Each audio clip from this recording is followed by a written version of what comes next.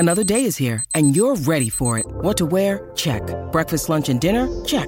Planning for what's next and how to save for it? That's where Bank of America can help. For your financial to-dos, Bank of America has experts ready to help get you closer to your goals. Get started at one of our local financial centers or 24/7 in our mobile banking app.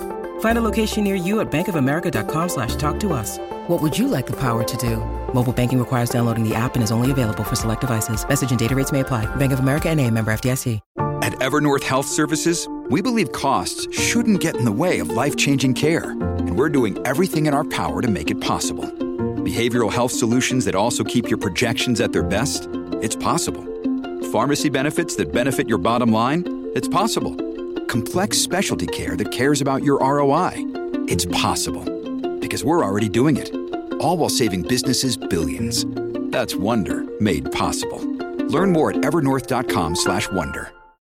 When you need mealtime inspiration, it's worth shopping Kroger, where you'll find over 30,000 mouth-watering choices that excite your inner foodie. And no matter what tasty choice you make, you'll enjoy our everyday low prices, plus extra ways to save, like digital coupons worth over $600 each week. You can also save up to $1 off per gallon at the pump with fuel points. More savings and more inspiring flavors make shopping Kroger worth it every time. Kroger, fresh for everyone. Fuel restrictions apply.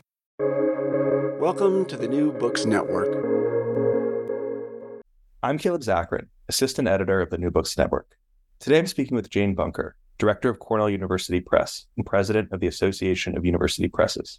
From November 13th through the 17th, we here at the New Books Network will be celebrating my favorite holiday, University Press Week. It might sound silly, but university presses changed my life. The universe of books has little depth without the ocean of quality, published by university presses. Cornell University Press, in particular, has emerged as one of the most innovative presses, making Jane the perfect steward for the AUP. In this interview, we will discuss everything university presses. Any scholar looking to publish with the UP should listen to learn about how university presses are evolving in 2023 and beyond. Jane, thanks for joining me today on the New Books Network. Thank you so much for having me, Caleb. Really happy to be here. Of course, this is, as I said, University Press Week is coming up. This will air just before it, but we want everyone to get ready. Anyone who's listening to it, definitely go and check out the University Association of University Presses page, and also many of the other university presses participating. You'll be seeing stuff on social media platforms and all over. So definitely get involved in some way, whatever possible. I'm sure we'll talk more about how people can do that. But before talking about Press Week, I just wonder if you could introduce yourself, tell us a little bit about yourself, and how you got your start in the world of university presses. Of course, I will do that. And then I'm going to turn it back to you because I want to know what you meant by saying university presses changed your life, because they certainly changed mine. Let's see. How did I get my start? So I studied philosophy, both in undergraduate and then I went to get a PhD in philosophy at Fordham University. And I was assigned in my first year to a research assistantship at the journal International Philosophical Quarterly, which was published on campus at the time. And so I was the graduate fellow for the journal for 2 years. And what that consisted of was some light copy editing and proofreading and work on indexes. And it was incredibly enjoyable work. It was very familiar work. I had worked in libraries. My father was a librarian. And I ended up leaving Fordham. A few years later, I did not love teaching. I did not love writing, but I maintain a deep, deep love of reading and research. And so I thought, I think I want to get into publishing. And I ended up upstate, and my first job was at SUNY Press in Albany, New York, the State University of New York Press. And I was fortunate enough to acquire philosophy books for them for 13, 14 years, for a long time. And really, really loved that work. Also acquired in psychology, women's studies, education. And so books are in my blood, and I really feel incredibly fortunate to do what I do. And so before we move on, I want to hear how University Press has changed your life. Yeah, so I think the story for me personally goes back to maybe when I was 5 or 6 years old. My mom has been a children's book author and worked in children's books for basically my entire life, and even before I was born. And some of my best memories as a kid are my mom once a month would get these huge boxes of like all of the new children's books that were coming out. Some she could get other books too, and she would let me open it, and I would like go through it. And it was like a kid on Christmas once a month, and I would just get to go through all these books. So became like an obsessive book person, where anytime I ever in high school and in college, anytime I ever had any spare dollars, I would go and spend all my money on books. I really became, especially in college, just a big nonfiction reader. And the vast majority of the books that I would read and buy were from university presses. And I learned that this was, I guess not everyone is into university press books, but I just like loved the unbelievable depth and the fact that because of the peer review process that university presses do, you can really trust the information that's in there and trust it in a way like when you're reading a university press book, that this person spent years working on it. I think the reason they saved my life is because I didn't know. I was just an aimless paralegal, not sure what I wanted to do with my life.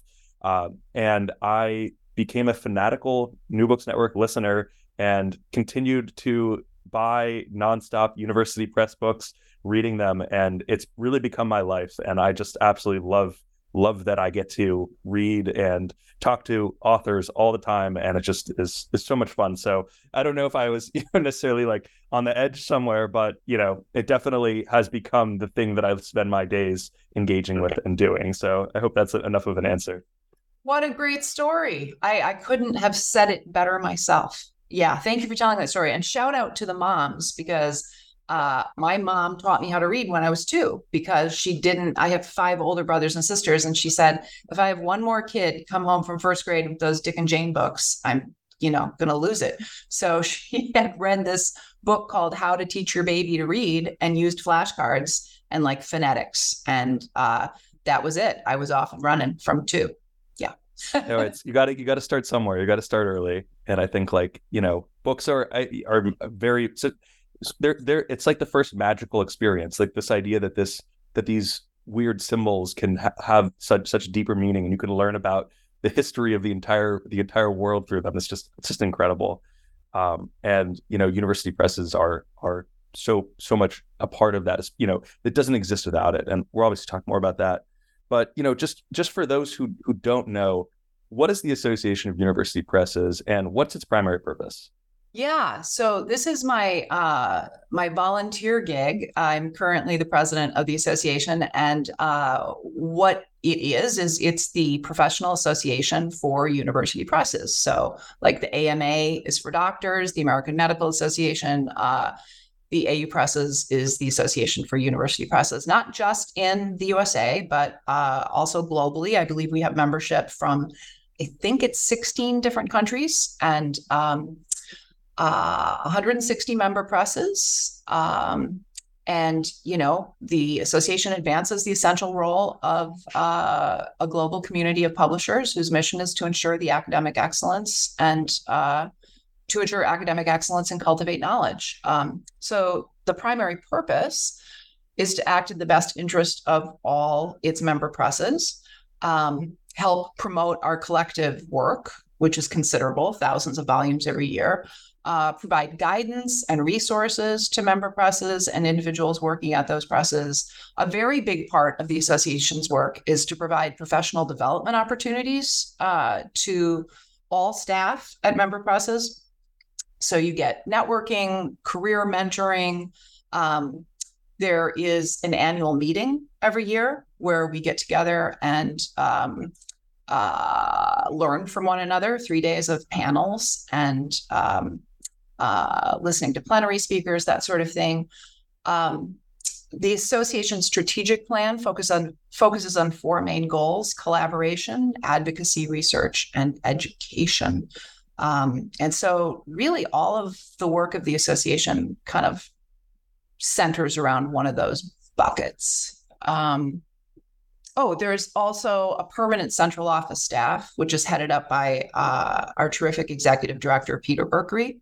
And that staff works in concert, though, with a really large contingent of staff from member presses who volunteer to serve on committees. There are 17 committees of the association that really kind of fuel that work of the plan.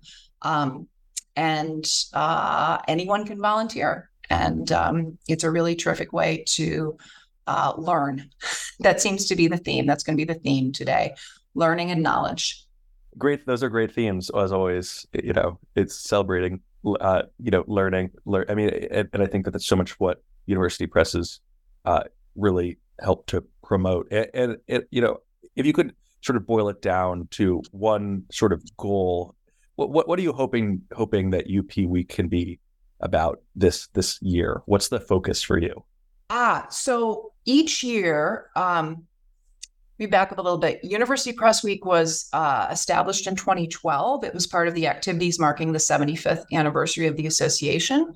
Fun fact, the idea actually originated from a 1978 Jimmy Carter presidential declaration.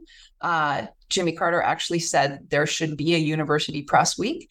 And so we started doing it. I don't know why we waited till 2012, but at least we started doing it. And this year's theme is #SpeakUp. And we chose that as a way to represent the work of university presses, the work that we're doing to actively engage with current events and social issues. So these works are timely, they're authoritative, they're not just written for the ivory tower elite. Subject areas cover, they engage with really diverse topics. The authors are a diverse bunch. We have a commitment to ensuring that the voices that speak up are inclusive and fully representative. There's a focus on historically underrepresented peoples. And the key activities of University Press Week include highlighting the work of member presses, of course. There is a blog tour, which offers a broad perspective on how individual presses are creating opportunities for hearing underrepresented voices, to encourage dialogue about various important issues, to support knowledge and expertise, and in particular, a real key focus that is emerging is building community around ideas. There's also a gallery of work from 103 participating presses. That's the largest participation we've ever had. It's fantastic. The work is shown across multiple categories, from science to poetry, history, biography, economics, sociology, philosophy. So if people would like to peruse that gallery, I hope we have an opportunity to include the link on. Absolutely. Yeah, great. Yeah, that will be in the show notes. And are there any of those books in particular that you'd like to highlight that you're featuring this year? Yes. It's impossible to choose favorites, but I was sort of scrolling through that list last night, and I was really impressed to see that. I'm going to go back to my the press where I started. SUNY has a book on Arturo Schomburg, a biography about his roots and connections to the Latin American and Black communities.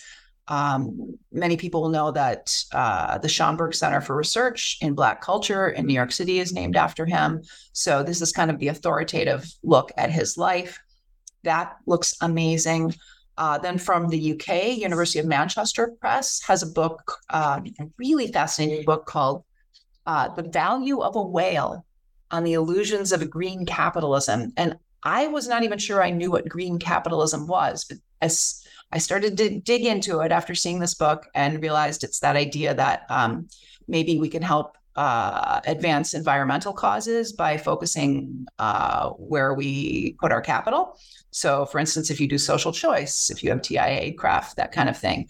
But this woman is critiquing just how impactful that can be. And so that was a really interesting take. Columbia has a great book on, I think it's called The Sisterhood, about a group of Black women writers, really influential Black women writers like Toni Morrison and Audre Lorde, Alice Walker, June Jordan, how they used to get together at her apartment in Brooklyn, and how they really helped shape that space for generations to come. And Wayne State University Press has a somewhat similar book, only from the academic side. It's a great book about Black women leaders writing to the next generation. And it's called Dear Department Chair. And then the other one that really caught my attention was Syracuse University Press has just a fantastic looking thing on the urgency of Indigenous values by a local writer, actually, who's at Syracuse, which was blurred by Robin Wall Kimmerer, who did Braiding Sweetgrass, which is, kind of a big book that really crossed over. So this is just a tiny representative sample. There are so many other books to look at. But those are the ones that kind of captured my imagination. You mentioned Braiding Sweetgrass at the end. I'm very fascinated by these sorts of crossover books. It's really important, I think, for living in New York. I think New York probably has more independent bookstores than anywhere, and I always like to go and see the books that they're putting, and it's always interesting to see university presses and which ones they're featured. What's the reason, for well-known scholars who might have the opportunity to publish with a larger trade press, why do so many well-known scholars still go and choose the university press route instead of the trade press route? Yeah, that's a great question. And, I'd like to believe that it has something to do with mission and alignment with the fact that we are nonprofits, that we're not out to, we're not massive revenue generators. My guess is sometimes it has to do with that, for sure, mission alignment, but also, frankly, it's the prestige factor. So as you said at the top of the hour, the reputational value of publishing at a university press it's the gold standard. The work that we put out is incredibly well vetted. So you need to get your proposal, you need to attract first the attention of your acquisitions editor, sometimes then a series editor. Then the project needs to go through full peer review, sometimes more than once. And then it needs to be approved by a faculty editorial board.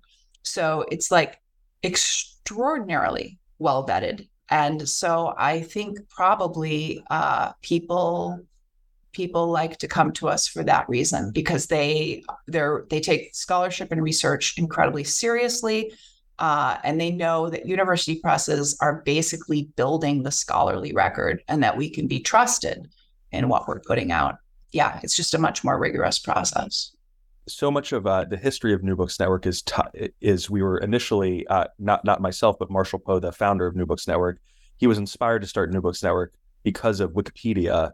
And the problem that he saw with Wikipedia, and he writes this in the profile that he did on the history of Wikipedia in The Atlantic back in 2006 or so, is that, you don't really know where that information's coming from. You don't know who's writing it. It's not clearly vetted. So the idea of the New Books Network, we cover all sorts of books, but we really focus on university press books because we know that if you want to know about a topic, you want to hear it from the person who is the subject matter expert. And you want not only from the person that's the subject matter expert, but from the subject matter expert who has been vetted by the other subject matter experts. So you have like these multiple filters that just really ensure that the quality is there. And I think you're right. I think that's why so many people still go with the university presses. And I spend so much time going on the university press websites and just browsing the books, and just the quality really is unbelievable. On the flip side of it, there's of course many early stage scholars who are looking to publish. Maybe they have a dissertation that they want to hone. They have another idea for a book. How do university presses help early stage scholars publish their work and advance their careers? Well, that is one of the things that we specialize in. And every press I've ever worked at has proudly had a very large number of first-time authors on our list. First books is something that we really like to promote. We like to be responsible for discovering new scholars. We're very collegial. We're fantastically collegial across presses, but also the heart of an acquisitions editor needs to be deeply competitive.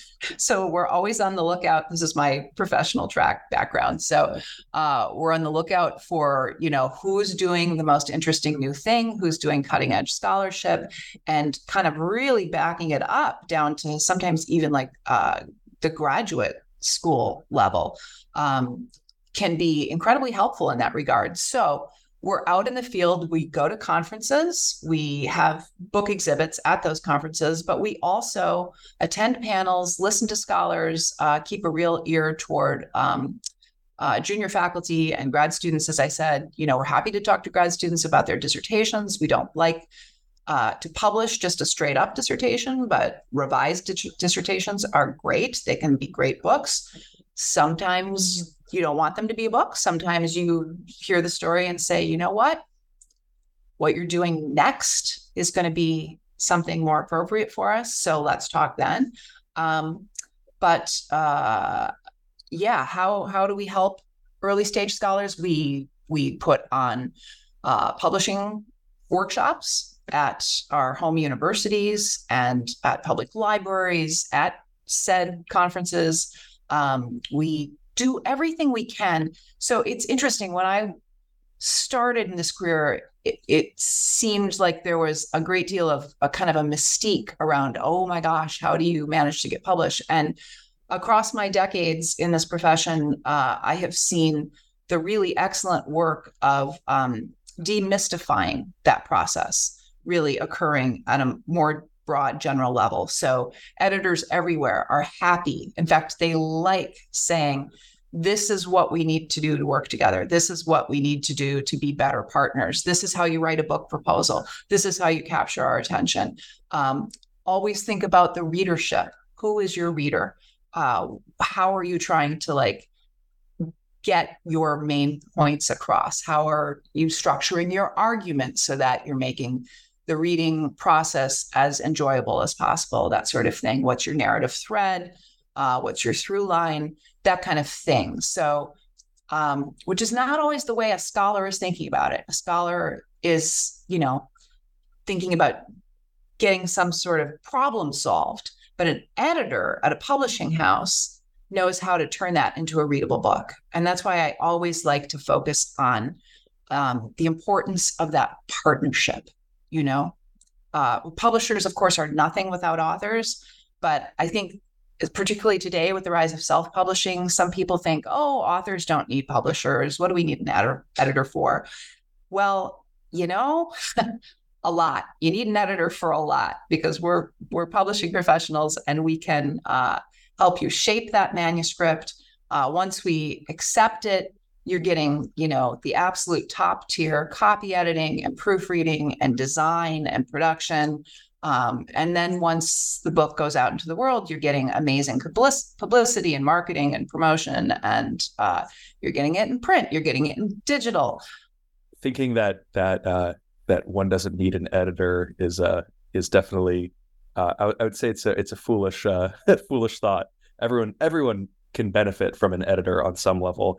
And I think also too, if a person writes something and it's just for a particular audience, then it's maybe publishing in a journal is a better approach. What's great about the university presses is that even though it might be your book might just be read by people in your field, it also leaves it out there open for people across other disciplines to go and see what's being written. I don't know if you've seen the documentary Turn Every Page about Robert Caro and Robert Gottlieb, but it's just but I want to. Yeah. It's just a wonderful documentary, and I recommend it to everyone. Just seeing the relationship between the scholar and the editor, and how important a great editor is for a scholar. It doesn't matter how brilliant of a scholar you are, and if you spent 10 years studying a topic, everyone needs to cut. So, a great editor really does make a huge difference. Yes. And great editors can help shape academic fields. This is something that's often not visible, but I really want to emphasize the professional value that we bring to academia and the larger world in that regard. There are editors who have been working for decades and, have just such an eye for talent, and then go back and get those authors to work with them over and over again, or, then the authors go on to other presses or whatever. But there are people without whom the Academy would look really different. And you may not even know their names because we sort of work in the shadows.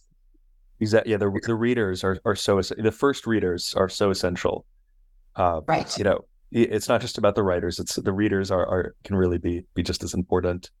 Another topic, something you introduced to me before this conversation, but I find it utterly fascinating, is the concept of bibliodiversity.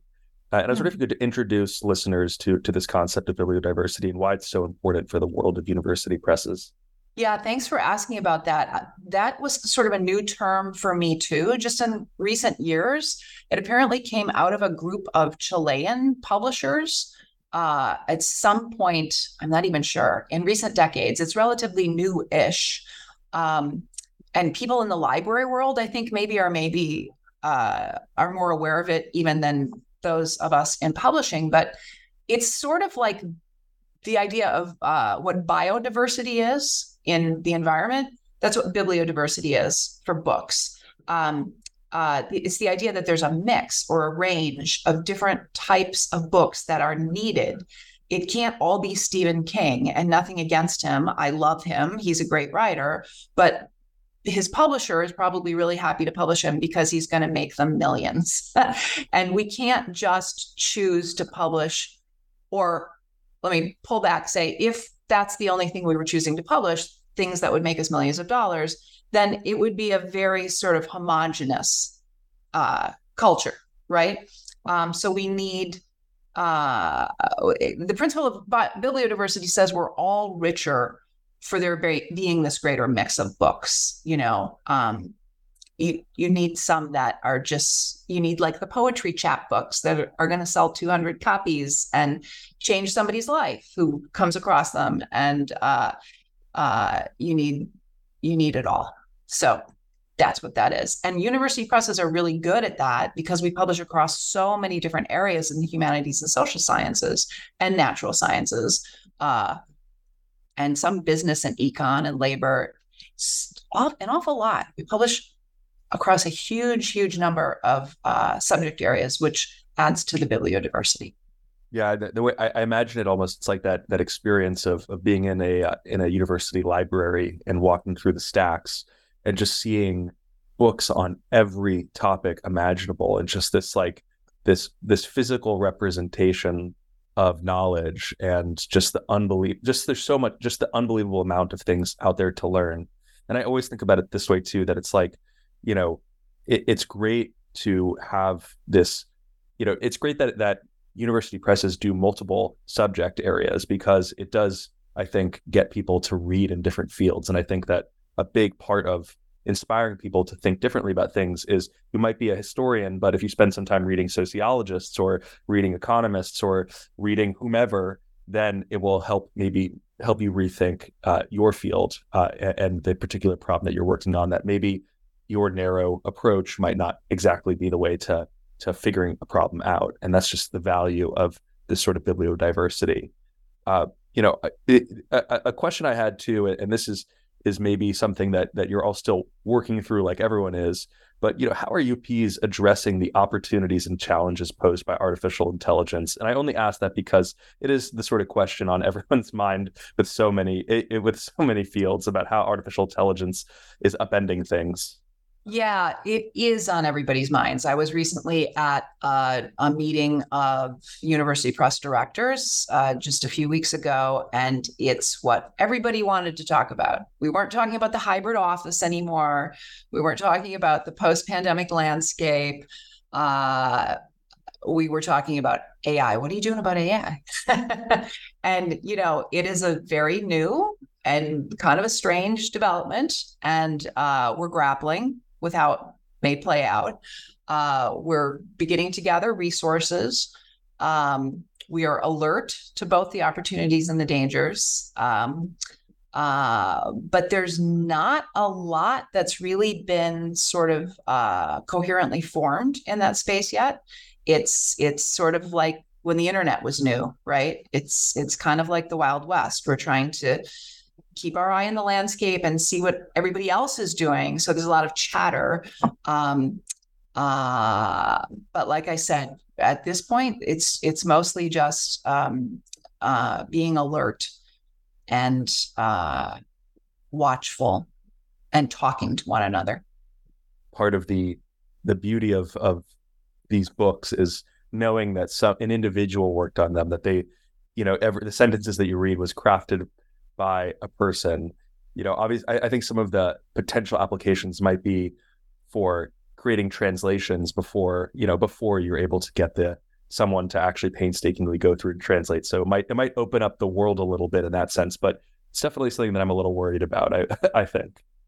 Yes. And I think actually with translation, that's already happening, right? Isn't that what Google Translate is? And yeah, essentially. Yeah, that horse is long out of that barn. And it's really sort of dizzying, both the opportunities and the potential pitfalls. Yeah. My final question, just to sort of bring it back to, why we're talking in the first place, UP Week, University Press Week.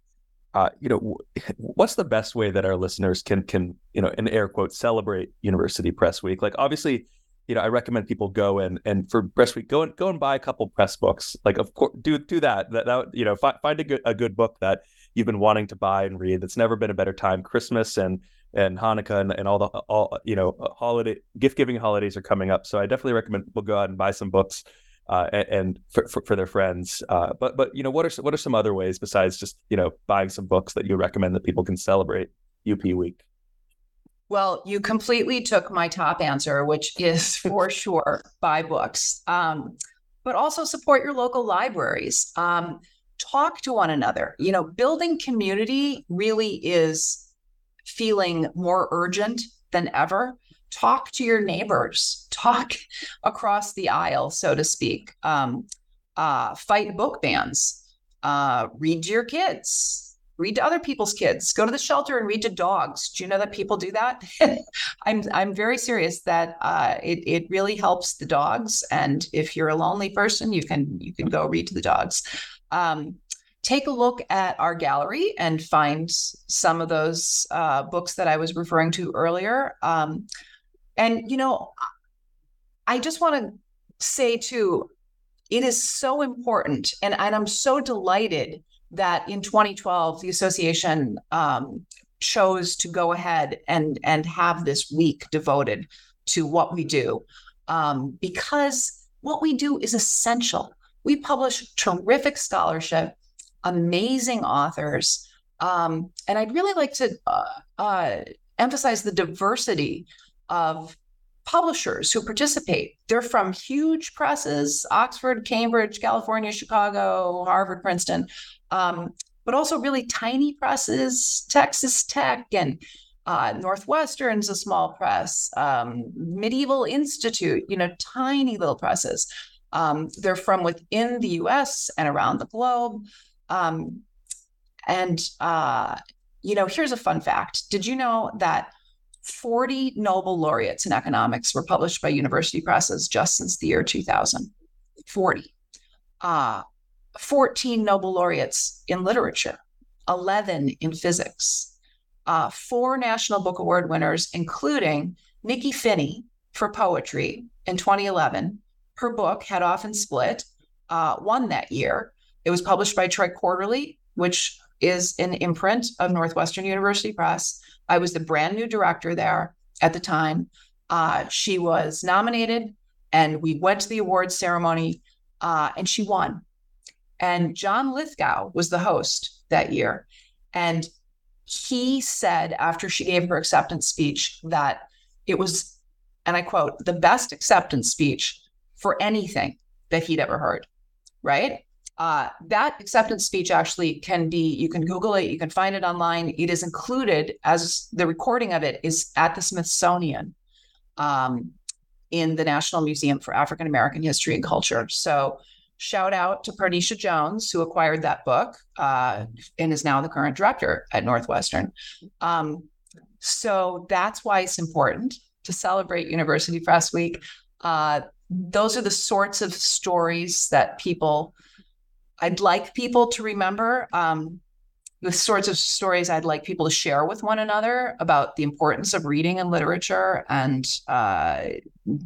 gaining knowledge, vetted knowledge, trusted knowledge, as you said earlier, without which there can't really be any human progress, I think. I always think at the end of the day, we read to learn. Why do we want to learn? To get smarter. Why is that important? Because if we can't cultivate wisdom, how will we ever cultivate compassion for sort of a saner world? Well, that's so well said. The university press world is this kind of base with which the rest of the literary and academic and scholarly world sits atop of. That, like, it really is so crucial and key to it that it's something that people forget about. But like you said, like, it has launched so many careers, so many people that have made massive breakthroughs in many fields. The reason why they got their start was because an acquisitions editor somewhere read a manuscript and decided people should read this. That's it's so important. Right. Yeah, Judith Butler, Charles Mills, Jill Lepore, Pierre Bourdieu, Patricia Hill Collins, Matthew Desmond, Sarah Ahmed, Richard Rorty, Eric Foner. This year's Nobel laureate in economics, Claudia Golden, has published with Oxford, Chicago, Harvard, and Princeton, I think. Yeah. No, those are some big hitters. Jill Lepore, in particular, I'm a huge Jill Lepore fan. I love everything that she writes. She's just one of the best writers. And I'm also, Richard Rorty has a special place in my heart as just a great writer of philosophy. But I mean, we could sit here and we could probably gush about all the amazing things that it's feeling a little grandiose. Yeah. It definitely can get like that. But if there's any place to do it, it's definitely here. Well, Jane, it was so great to speak with you and to talk to you about University Press Week and the work that you're doing at the Association of University Presses. It was really wonderful to have you. And just, everyone go out, buy a book for someone. It's a great, giving someone a well-chosen book is one of the best gifts that you can give someone. So just go ahead and do it. It's great. I couldn't agree more. Thank you so much for the opportunity, Caleb. Have a great day. You too.